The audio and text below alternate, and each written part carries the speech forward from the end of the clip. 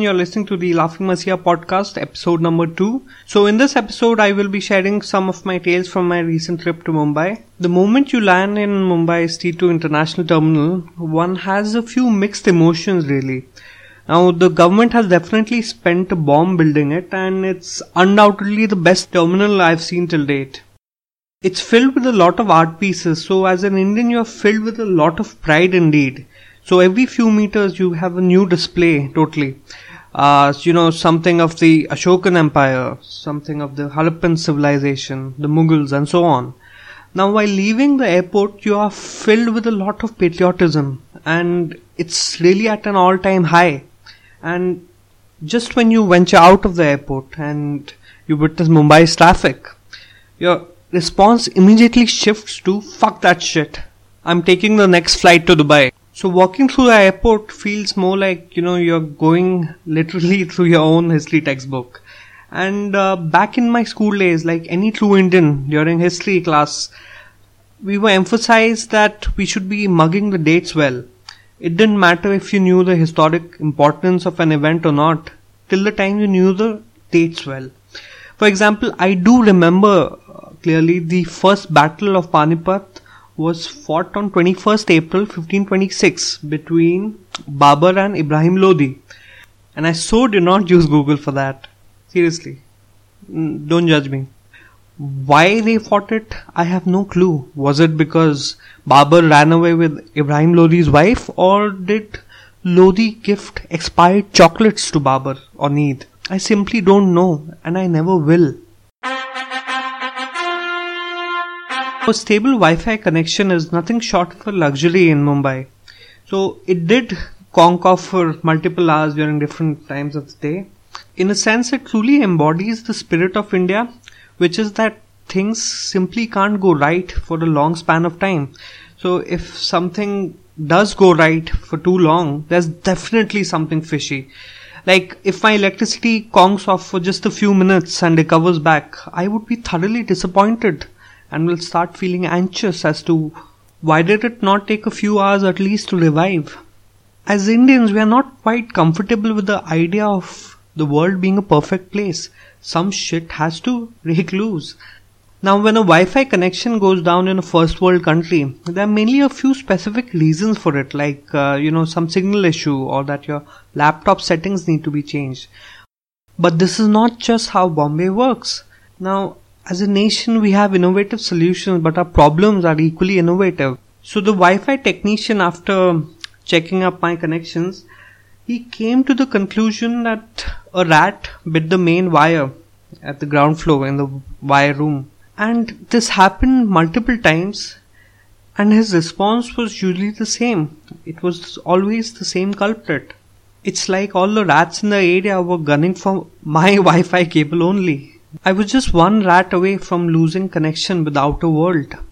So as a nation, if we really need to accomplish the government's Digital India's mission, we don't really need more IT infrastructure or, form technical advisory committees. The need of the hour is simple. All we need is a rat vigilante. Just good rats fighting the bad ones. I would be so delighted to see it being converted into a Hollywood blockbuster.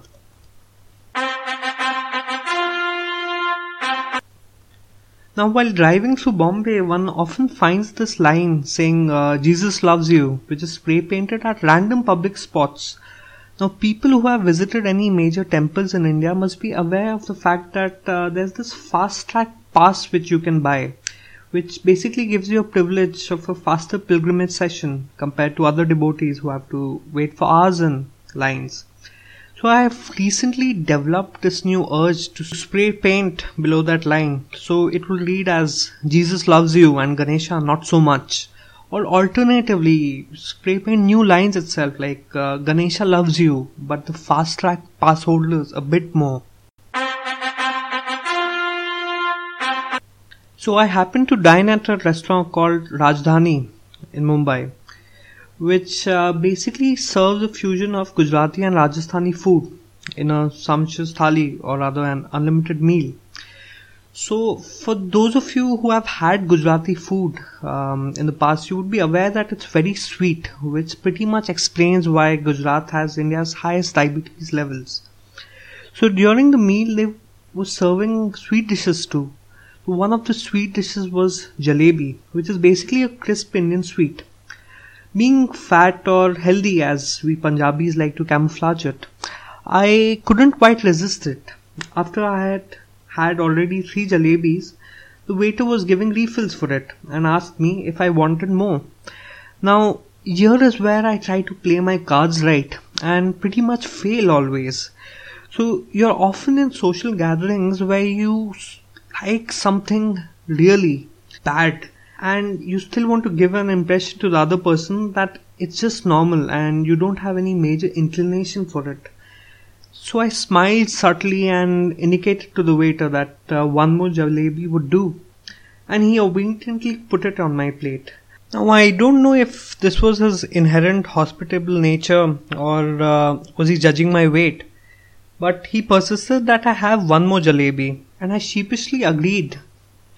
Now this is the point where your internal guilt conscience hits you while gobbling down a year worth of calories.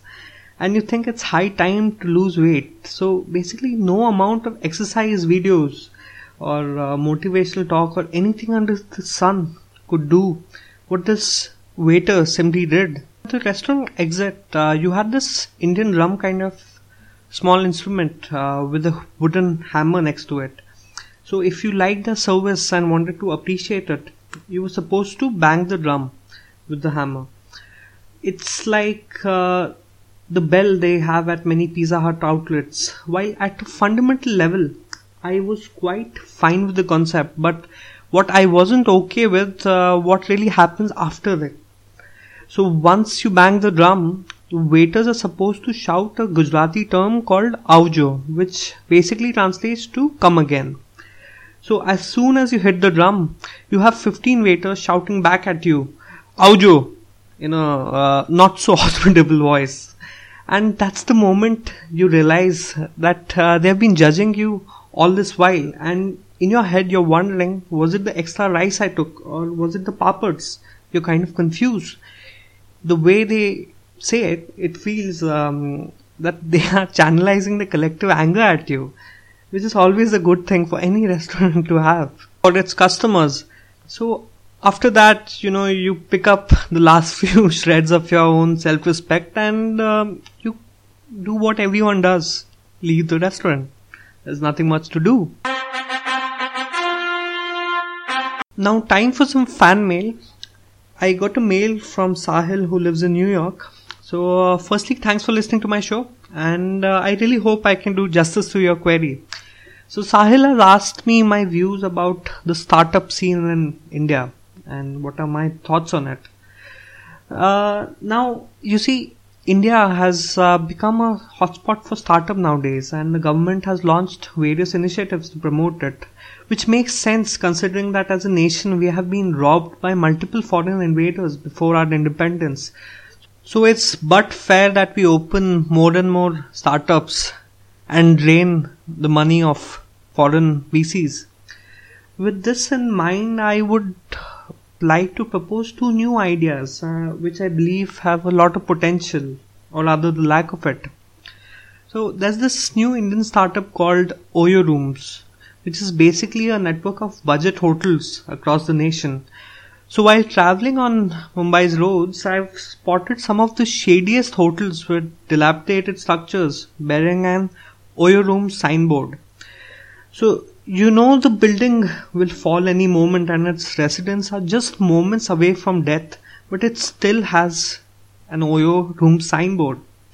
So taking the idea forward, I'd like to launch a new startup called Koyo, which basically stands for Kurup Oyo, and the word Kurup means ugly. Now, for this I plan to target a rather niche market, which is the current customers of Oyo Rooms, who are still not quite satisfied with their hotel's ugliness. So our key USP would be providing customers rooms uglier than Oyo Rooms at much cheaper rates. Now this is what you really call a bargain. Moving on, visiting Mumbai during the monsoon season can be rather traumatic indeed.